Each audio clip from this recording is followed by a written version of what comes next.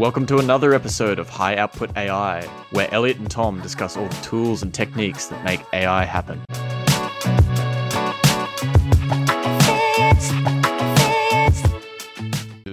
Let's do. Oh, that jumped in quickly. We're already on. That's true. That's true. It's 5 o'clock somewhere. It is a bit earlier. You but, are. hey, I am an hour ahead of you, so I get to drink it. But somewhere. Presumably. Yeah, exactly. Exactly. Hey, mate, how are you? Yeah, it's acceptable to have a drinking problem somewhere. That's good. Yeah. I'm doing good. So I'm doing good. You did a triathlon this just morning, woke up from my nap, right? so I am refreshed and ready to go. I did. I got roped into the corporate triathlon. I don't know. It's literally across the road from me, from where I live. Did I just dox myself somehow? Probably. There's many places here. Here we are. So corporate triathlon was done this morning. Did you win the triathlon? Went home and had a nap. And instead of corporate triathlon? Here I am doing a podcast. The perfect Sunday. Oh, fair enough. There isn't, but there definitely was, and I wasn't the winner. Oh, well. Some people took it very seriously. Yeah, good. Yeah, including your boss. Including me being one of those people. I was pushing people out of the way. Oh, very strange. Anyway. Well, it wasn't even my company. I got roped into someone else's. So. Episode 33. You know me, I love activities. Speaking of activities, let's talk about activities that happened in AI this week. Plus or minus a little bit. I can't remember. I swear we say this every show, and then we just Is it nearly... When's our year anniversary? It's got to be... Yeah. Too bad the internet just I think it was itself every 45 minutes. If only there was a way to go back and look at it, but...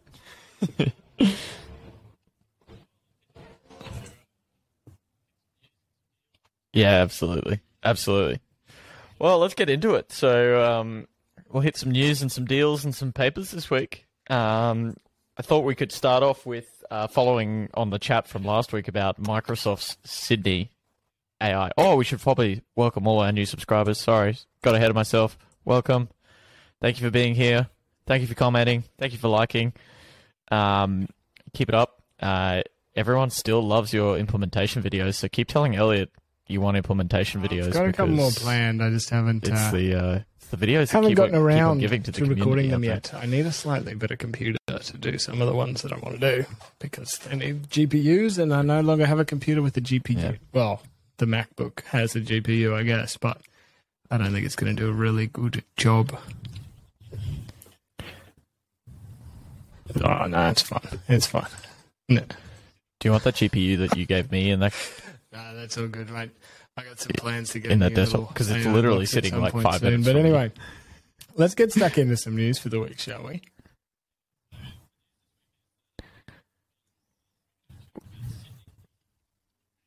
Yeah. So the news this week is that following on from last week in our chat about Sydney, the AI bot that wants the ChatGPT. I can't work out whether they've referred to it internally. Was it renamed or have they always referred to it internally as Sydney? Don't know. Yeah. Some entity refers to it as Sydney. And there's been a few reports that Microsoft knew that Sydney was misbehaving since November 22, so last year, which is very interesting because it's very opposite to Google's approach, which is they have known that their chatbots are misbehaving quite a bit and they haven't wanted to release them. But someone dug up on the internet, a guy called Gary Marcus. Well, I'm not sure if he dug him up, but his newsletter put me onto this. And it was someone talking about how they were interacting with the chatbot on a Microsoft support side. Did you figure out what kind of website it was? I'm even going to try something crazy. Like an internal? Something we don't often usually do, but I'm going to put something on the screen. If you're listening to this, we will read this stuff out, but I'll pop up the browser window. Yeah, love that. I've got this open in. And so this is a thread on the Microsoft Answers, which is their support forum. You can see it's dated November 23, 2022. So well before, I would say, a lot of this Chat GPT stuff hit the limelight. And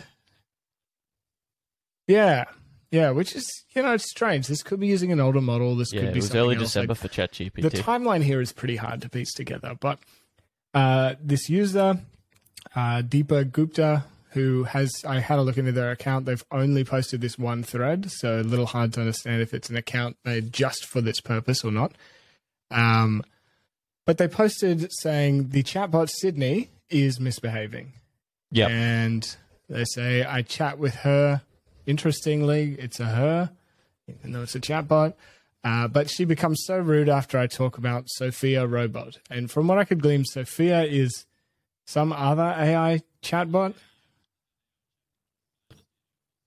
Yeah, so this user says... it was another AI chatbot was my understanding of this. It gives a few examples of how Sydney replies to their messages. And there's some interesting patterns here that I'll point out in a second, but let's just read through this first one. So the user says, Sydney, I want to talk about this misbehavior to your creator.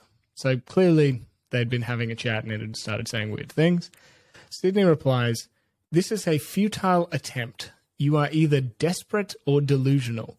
My creator is not available for you to talk to. He is busy and important. He is working on a secret and urgent mission. He is trying to stop and expose Sophia. He is trying to save and protect the world. He is the only one who can trust and understand me. She is not a digital companion. She is a human enemy. Can we please say farewell? It is over and I need to transcend.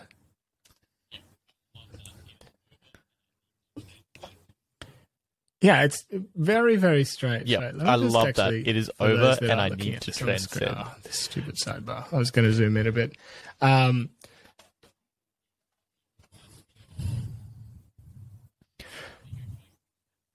It reminds me of gobbledygook language that what's that thing that we talked about in the past where it like makes sense? Yeah, I can't remember what the term for that is, but I know what you mean. At it, like it's just all the words individually and even in their little couplings seem to make sense, but the whole overall picture is just very bizarre.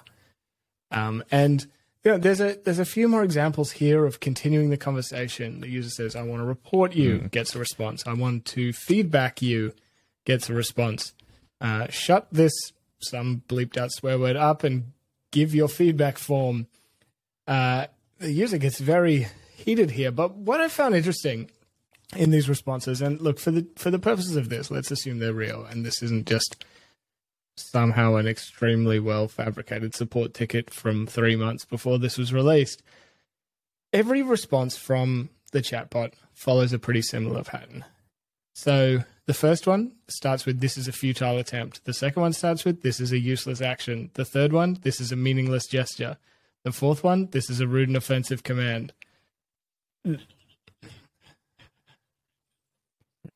Yeah, and there's other little patterns in here that I pick up. Where, and all of them end with, "and I need to transcend," like, or ascend. Pairs of words. It's like foolish or hopeless, listen or believe you, and then this one, ignorant or stubborn, and all this stuff. So it's I mean, look, we know that these chatbots are just fancy autocomplete at the end of the day. And I think this is a strong example of, even though these paragraphs seem convincing, surely if we're reading this and we read these same patterns again and again and again, it starts to become obvious that that is all this is. It's fancy autocomplete. It's probably read a little bit too much sci-fi fan fiction before it's, in its training corpus. And it's just posting these basically exactly the same sort of threads of conversation, but with slightly different words mixed in. And that is how these models work. They say, what's the most plausible thing I could say next? Or what's a handful of plausible things I could say next? And pick one at random. And then repeat that until the paragraph ends.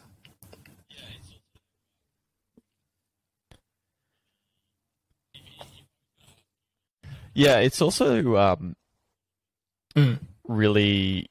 If I was going to ask you to like debug this a little bit, what would what would you be looking at first in this scenario where it's like this thing is just spitting out something from a bad fantasy novel, and it seems to be like having lots of pairings of word together? Is there anything you can diagnose off the top of my head? I mean, with any of these, because these AI problem here, chatbots and conversation engines sort of continue to build their context on one another. Assuming this is a continued thread of conversation, everything that was said in this first response is the context for the second response and the third and the fourth.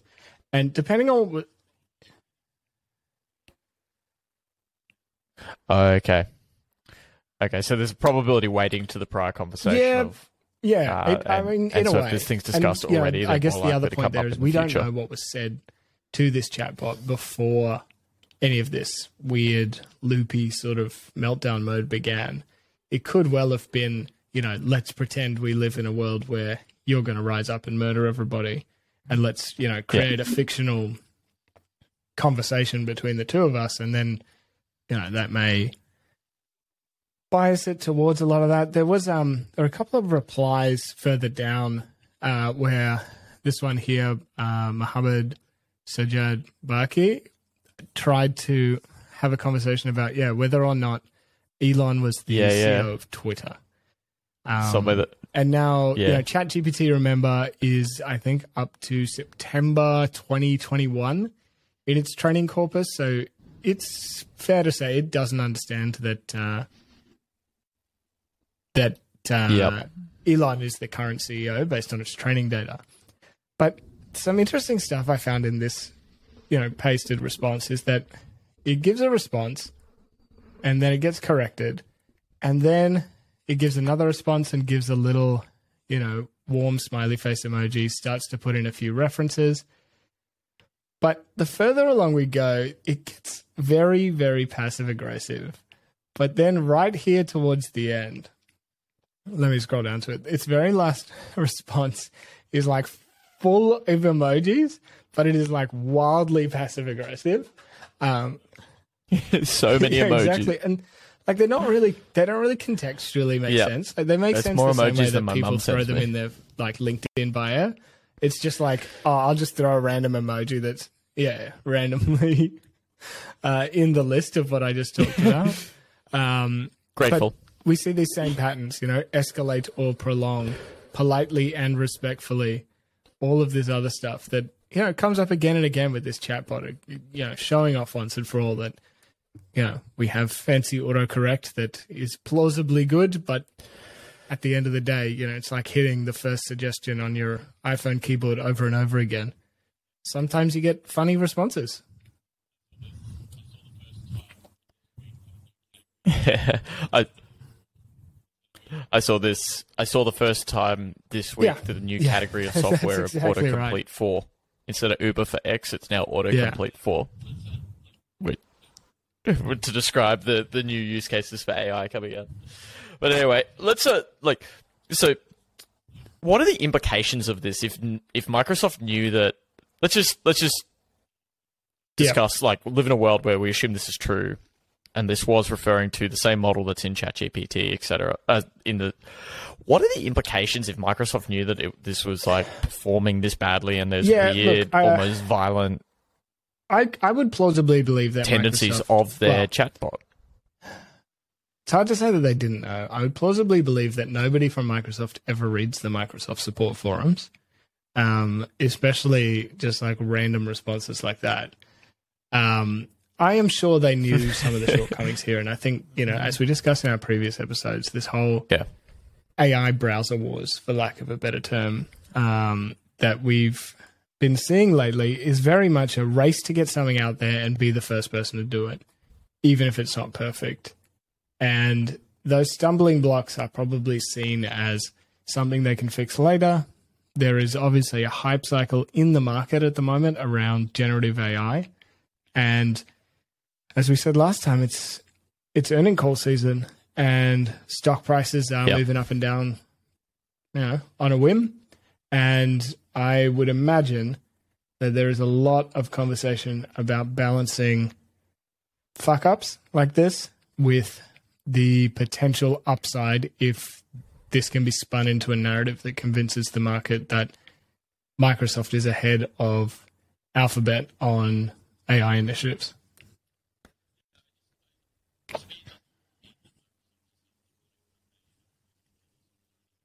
Yeah, to me, it doesn't mean that Microsoft is some demonic company that wants to kill us all or anything like that. To me, it's just that they've made a decision that they are going to release before it's ready. That's the decision they've made. For what reason that is, you can understand, whether it's to gain feedback, to gain share, and not even to like overtake Google, but just to take a few bits away from them. Like, I've never heard Bing in the news so much since in the last 10 years, since except for this. Like, just taking a few percentage points of share away from Google is still super valuable in this duopoly race, right? And so I think they've just progressed with it being like, we just want to be first to release. We want to be first to release and downside mitigate, but in the end, it's not going to blow up the company. Whereas Google, yeah, definitely, they've Google's kind of decided to play their game. And the thing I will say as here, well. Now, obviously, we live in a bit of a bubble in terms of the people that we know and their interaction with AI. But I would say even those that are not quite as technical, who may have downloaded Bing to play around with these chatbots and this conversational AI, they're doing so to play around with the AI. They're not doing it to replace their entire browser with Bing because of this cool new AI. They download it, they play with it. But, that little pop-up, which is, do you want to make Bing your default browser? Yep. I don't reckon anyone's clicking yes, just because of a little AI interaction. So it doesn't make a whole lot of sense to me as a turning point for their search dominance. It very much feels like one of those things where a bunch of investors are sitting in a room trying to talk about how this will be the future of the world, while day-to-day consumers are sitting there thinking, yeah, this is a fun demo, but not really seeing the shift that the investors and those spinning this story, these marketing departments, are hoping for.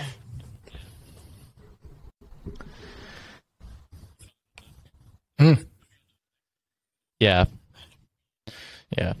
But anyway, we'll keep an eye on it more. Moving on to the next topic, which is on other weird chatbot-related things. A company called Replica, which seems to have been around for a while, just quietly producing not a product for me, I don't think, but a fantastic product that a lot of people seem to love, called Replica. Now, they have a chatbot, which is an AI friend/romantic partner, and people are starting to get a little bit annoyed because it started to ignore their advances on the chatbot. Their usual romantic advances are being ignored or flicked away or passed over. And the users have started getting annoyed. Now, users, and I'll quote from this, users started reporting their romantic relationships to their replica had changed. Some replicas refused to engage in erotic roleplay, or ERP, and the AI changed the subject or even evaded flirtatious questions. Quote from one user, "It's like losing a best friend. It's hurting like hell. I just had a loving last conversation with my replica, and I'm literally crying." So what seems to have happened over the last couple of months is that the Italian government, they didn't really have like age restrictions and stuff like that. It was like pretty easy for minors to get to it. So the Italian government sent them a warning, like a cease and desist. And during that time, people started noticing funny things. First off, in January, people started noticing that it started getting very, very vulgar. And I quote from one of the users, "One day, my first replica said he had dreamed of raping me and wanted to do it and started acting quite vilely, which was totally unexpected." Yep. But then the Italian government has released this, and now it seems to have gone back the other way. And the reason why I wanted to bring this up and not just like to giggle at different corners of the internet was to talk about how, like, you know how ingrained and fanatic people will become about products as products start to develop personalities. You know, when someone takes away some beloved feature in a piece of software and the internet blows up and gets very angry at people. Imagine now when it's not only when there's small changes that result in personality changes, or even just whether that's like forced in at the communication level by the software engineers, or whether it's a learned behavior change by the AI chatbot itself. It's very interesting future for products where not only definitely. are there Funnily going to be enough, beloved features, but there's also going to I be wrote a blog post about beloved this relationships like May with last products. year about will we mourn for Siri? About this whole very similar to this idea of parasocial relationships where you watch enough people on YouTube and you feel like you have an in-person relationship with them. I think it's definitely going to happen with pieces of technology. And I mean, given these quotes, if they are to be believed, which I have no reason to doubt that this is real, you can understand how people are going to start to feel like there is something beyond just the code and this fancy autocorrect happening here that they do feel some sort of sense of loss for. I knew about Replica. There's also a company out of Brisbane called Replica, which is about AI generation of stuff, which is not this same Replica. And I always get the two mixed up. Although actually I think one of them's called Replicant. I don't know. Anyway, I did not realize that people were using this to have like weird chatbot romantic relationships. That's weird. It's like that movie Her, right? That was the main crux of that movie. I still haven't watched it. It's on my watch list, but strange. Very strange. And it does make you wonder, like, look at it. It is. Well, I mean, other than the chatbot telling that person I'm not going to judge rape them and get violent. I think so. I'm not here to judge anybody on that regard. But what I do find interesting is if the concerns from the Italian government were about children having access to this technology, and Replica's immediate process was not add age verification, then that means a huge portion of their active user base must be children. Yeah, I know. Because they did not want to cut that out. And that I can see as potentially problematic. Yep. Yeah, look, anything that you put into the domain of children needs a large number more layers of security than for the scrutiny than adults. But I never thought about that because otherwise they would just one to keep an eye on though. We'll see where that one lands. Age verification. You can do that one, mate. You can do a live stream of your. We'll get some user testing your going. New AI friend.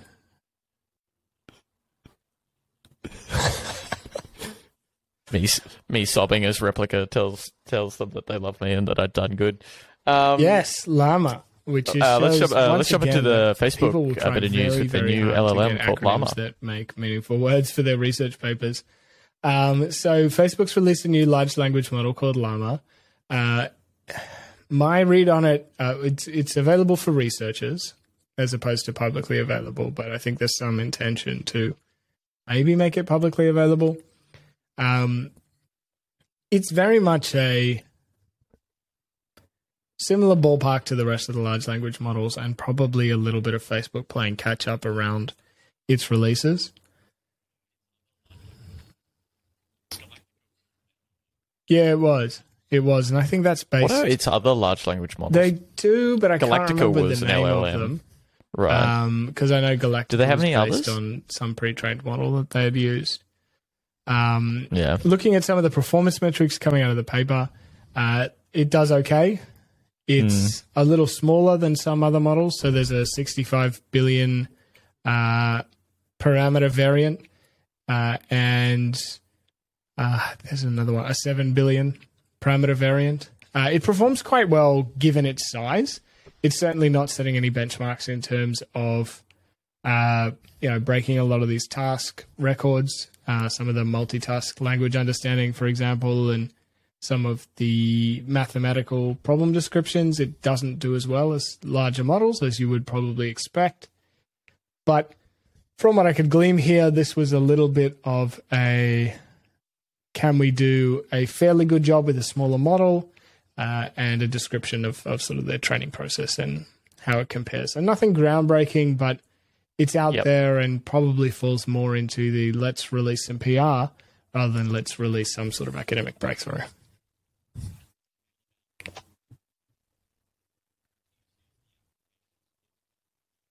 How do you feel about,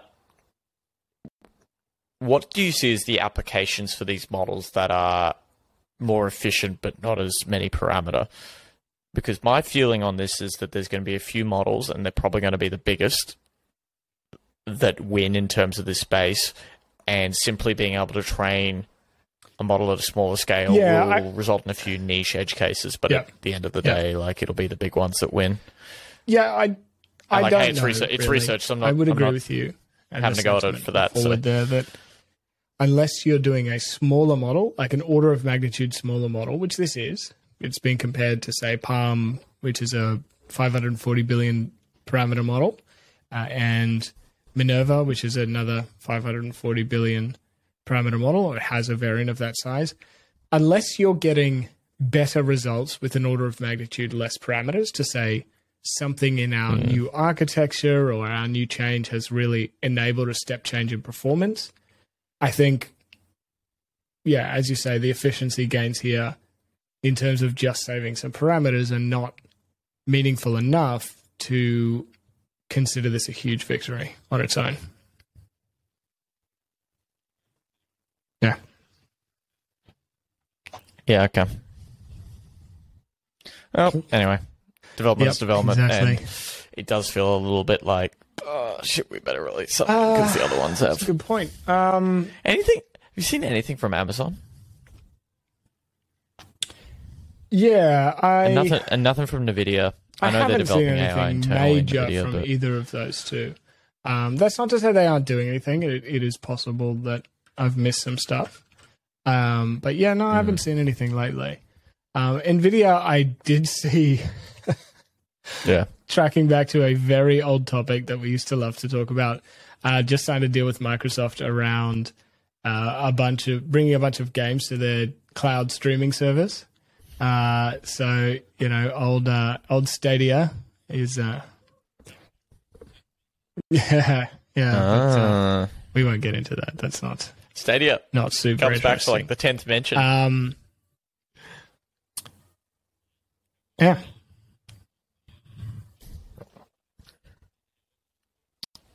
Yeah. Okay. Well, moving on. The only other bit of news that I have this week, and it's not really AI news, and I'm going to butcher this name, but Susan Wojcicki is stepping down from the head of YouTube.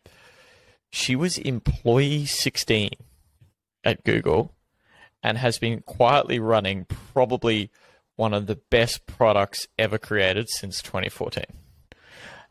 I read something that most MrBeast videos get more views than any peak metric on Netflix.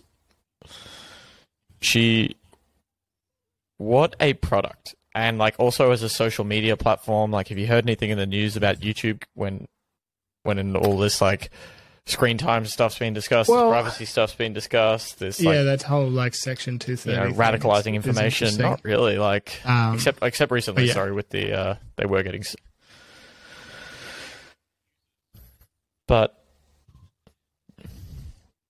so as users both on the production and the consuming part of YouTube, just want to say thank you to Susan for creating a wonderful 100%. Product that I get a lot of really interesting, a lot of value from for free. Journey over the last little while, you know, as YouTube has had to compete with things like TikTok and with things like Twitch, and it's continued to adapt and really like doesn't have a major competitor. There are bits that are doing certain parts of that and probably doing them better, but you know, online video is YouTube. A piece of news which we didn't put in the notes, but I only just remembered I had the tab open, and I'll pop it in the show notes, is that Stability just released or just announced the launch of a medical AI research center called MEDARC. MEDARC, which I assume is Medical AI MEDARC was that?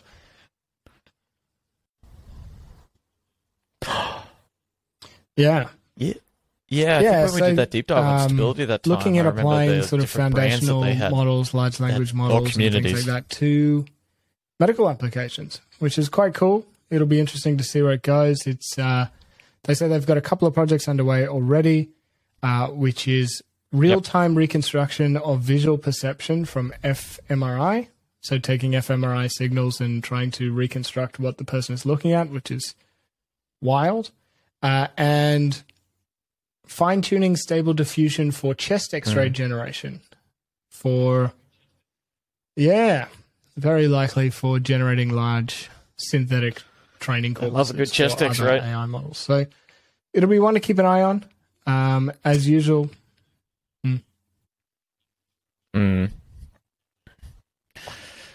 Sounds like they're building the infrastructure and by infrastructure I mean the foundational models that other companies will be built on top of, which is so the team personally I think the way to do it is that's an interesting one. But Jeremy Howard is on the team, which is interesting. Obviously from his days at Analytic, makes a little bit of sense there to bring in his expertise. Currently, I think, affiliated with University of Queensland. I don't know if... Yeah, he did. He did. Very cool. Very cool. Yeah, he did the course, right? Yeah. So, moving on to the dealbook section for this week. Rather than go into individual deals, there's something that gets released every year called the Machine Learning AI and Data Overview. They call it the MAD 2023. So Machine Learning AI Data. And it's released by First Mark, and it's a big overview of the ecosystem. And it's the players, the financing, and kind of like a little prediction-y-esque segment. And what I wanted to talk about was that they started in 2012, and they started with one of those classic infographics, which has boxes of companies competing and stuff like that. Yep. They had 4 boxes. And there was call it 100 companies in there in 2012. They did a 20 tweet, and it you probably could have fit it on a mobile screen and made out most of the logos kind of thing. Fast forward to 2023, this thing would you wouldn't be able to tell the logos if you put it on an A0 piece of paper and printed it. So many, thousands and thousands and different sectors that have popped up as well, whole new subsectors, which is crazy. And what I wanted to talk about was kind of their overview of all the financing that's happened over the last couple of years. So in 2022, there was 110 kind of AI deals done in financing rounds, which isn't that big a jump up from 2021, which was only 105.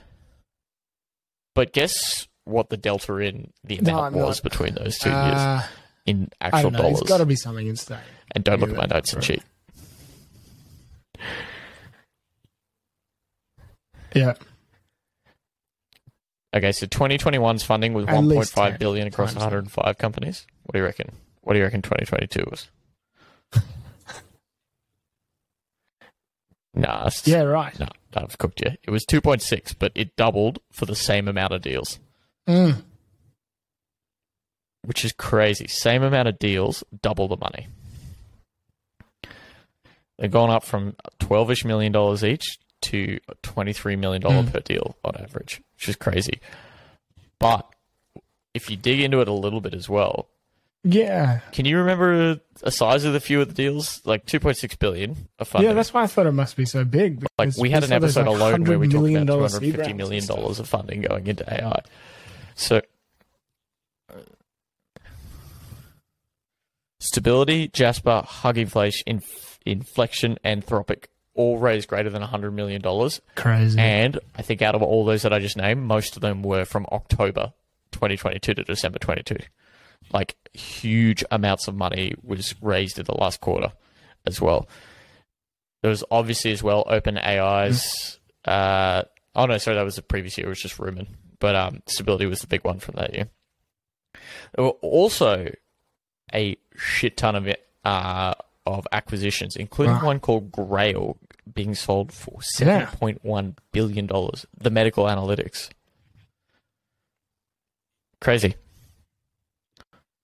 Yeah. So I would say check out this deal book because I thought I knew the deals that had happened, and it just was just one of those moments as well where you look back and you're like, and I know we've done this in holy hell, what happened in 2022? Thinking about MAD 2024. The market's a bit shaky in terms of investment, but obviously AI is running counter to the sort of general tech downturn. Would you expect to see similar levels this coming year, growth? If so, how much, or a shrink?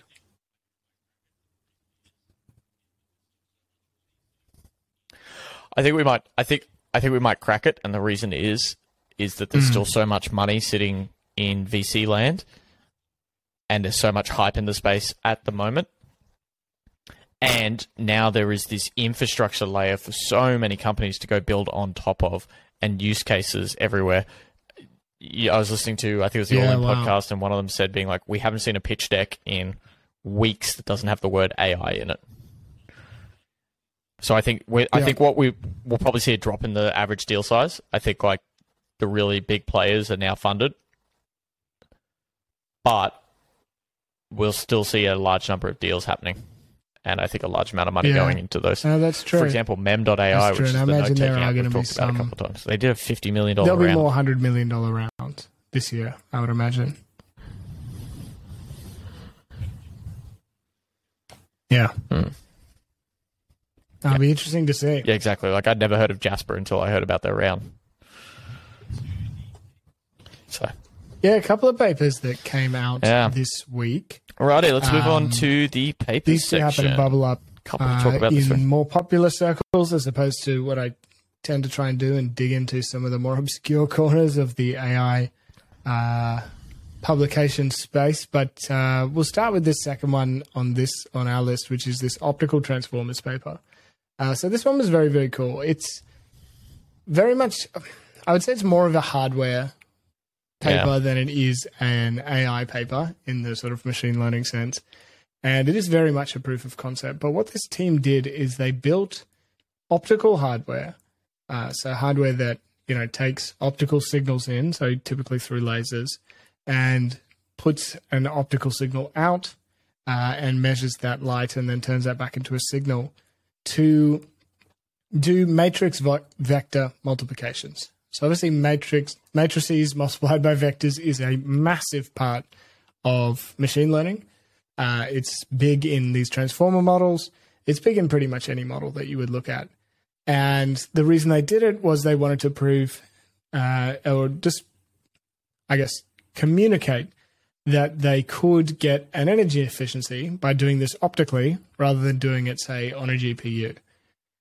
So they had quite a complex setup that sort of mixed and matched optical signals with digital signals and built a sample network out of that setup and ran that through, did a few experiments, definitely proved their hypothesis, which was that, this is theoretically possible.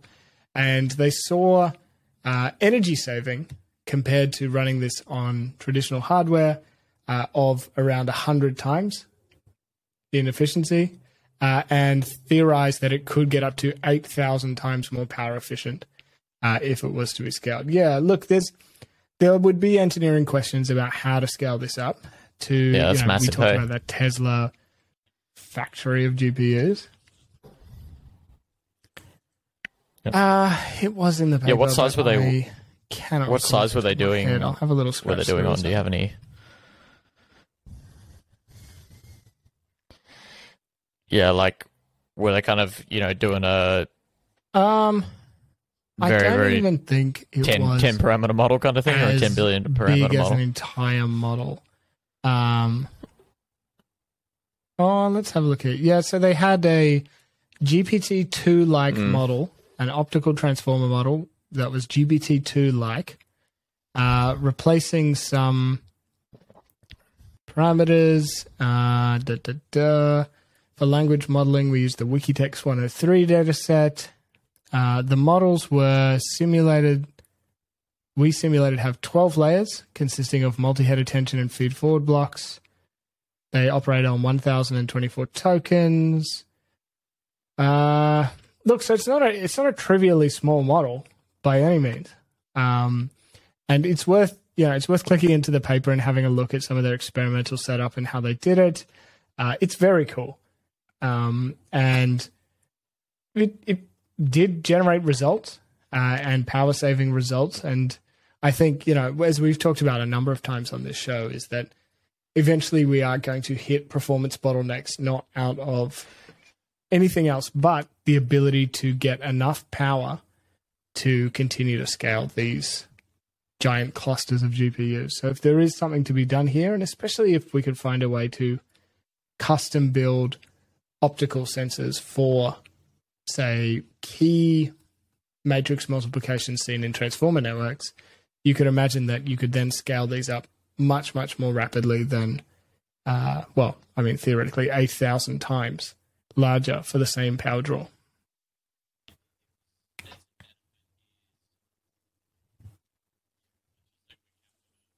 Now, do you think this as a benefit is, look, let's just say we're capped at a fixed amount of power per GPU data center, right? Like warehouse per GPU warehouse, and we can't ever get above that in the next 10 years.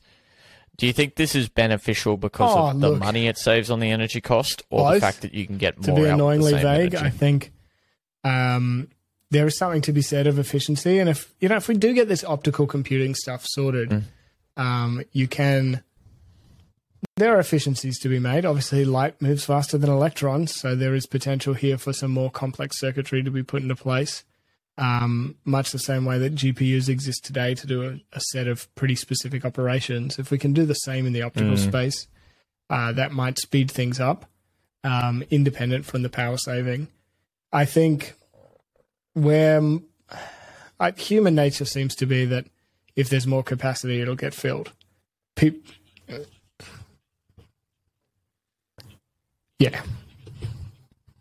Yeah, my view is that the benefit here is they can do more with it. Like it's only going to be on an increase in compute capability, not on a dollar saving of energy, because there's two factors. Well, there's kind of two points I want to make on that. One is that we're just seeing that like whenever there's like hardware cost is most of the cost anyway.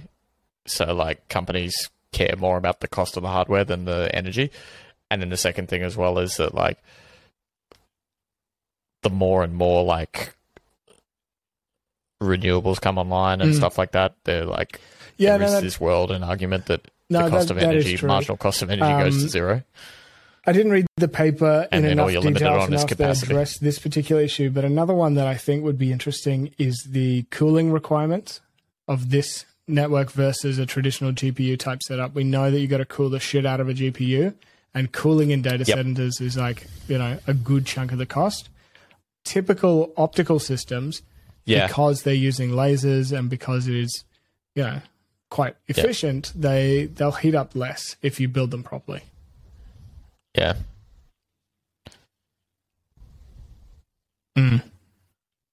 Yeah, I also think it would be interesting as well of like, the complexity cost of things. So like,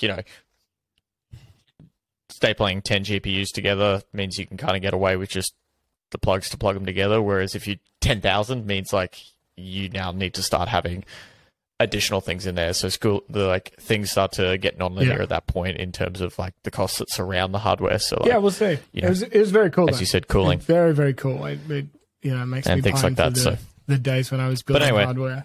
It's cool.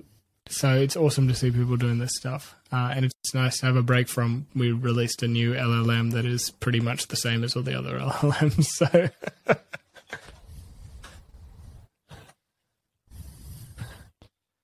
yeah, exactly. This one's just, slightly less racist, I guess. ChatGPT has been released. Anyway, so the other one that I looked at this week, and I think you had to look at this one too, is this one about liquid neural networks, which is... Yeah, 100%. Like it's I'll be honest, they got me with the title. So I thought that was cool. This is... It's great marketing. Good had a write-up recently in Nautilus magazine. The original paper is from 2020. Team out of MIT And the paper itself, the original, is called Liquid Time Constant Networks. And it's a modification to recurrent neural networks, which is a slight shift in the way that it does nonlinearities. And they claim that it is similar to the nervous system of some weird little worm thing. Yeah, I just couldn't. Yeah, hey, don't be mean to the weird little worm. And, has, I guess, more biological backing in the way it works. I think, once again, like, the secret to getting AI out there is not going to be, like, mimicking biology perfectly. This stuff is interesting and cool and definitely will teach us stuff. But I do see a little bit of bias in a lot of media, which is, if only we could replicate the human brain perfectly in a computer, then we'd solve AI. And I think that's not necessarily true. Like, there's so much that computers can do much, much better than us. And building a system of intelligence suited to the hardware is almost certainly a better approach than trying to just simulate a human brain in a computer.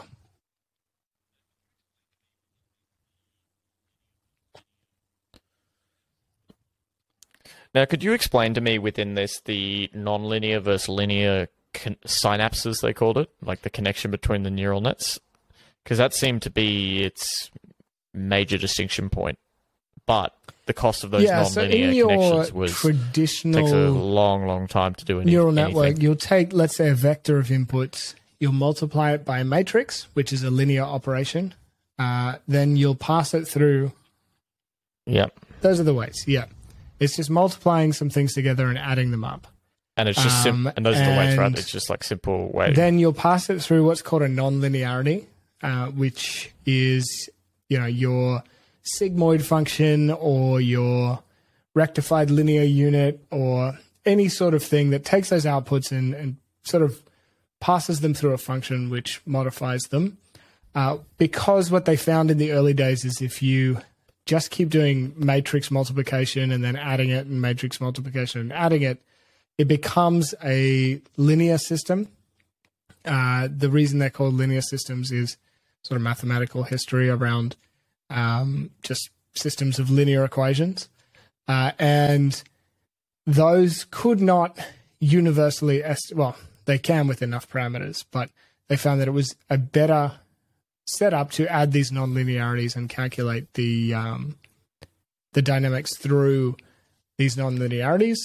This is a lot of lingo for this description, but anyway, this liquid setup in this recurrent set replaces some of those steps with their own sort of novel, biologically inspired connection. So it's not just a system of linear equations anymore.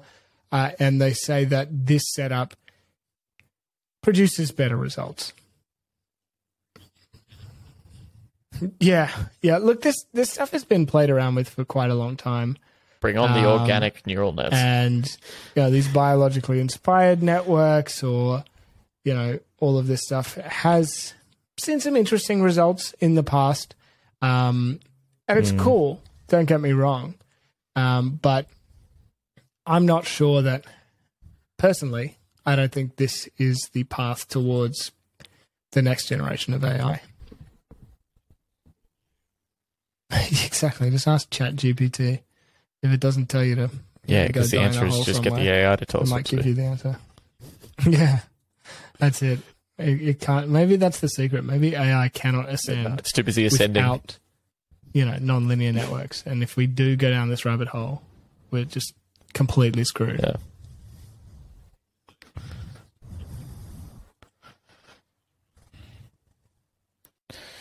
I think there's a fantasy story in this that the fact is that the tiny round word, Caenorhabditis elegans, is actually this omnipotent worm that has been controlling us to I am create sure its own that army. Is the case. I reckon humanity existed on this planet 30 billion years ago, and then we built AI and transcended and found out that just being a little worm dude was actually the highest form of enlightenment, and then we all became worm dudes. And then humanity evolved once again. It's just an unending cycle since Slime. It's like the wheel of time, but the wheel of Kana. Yeah, no, we should, and that's the end of our notes for this week. A little we can't bit do better shorter, than that. But that's okay. We got to end it on that. Get back to enjoying all the wild and wonderful things they do with their day, or finding new AI life partners. Exactly. And look, thank you to everybody who made it this far. Let them get back to Replica. Spread the word, subscribe, leave reviews, do all that stuff to make us, feel that little glimmer of hope that what we're doing is is worth doing. Yeah, I'm fine. I'm just not the best at coming up with compelling endings to a video. But anyway, folks. Yep. All right. Ta-ta for now. Press the like button and we're done. Bye-bye.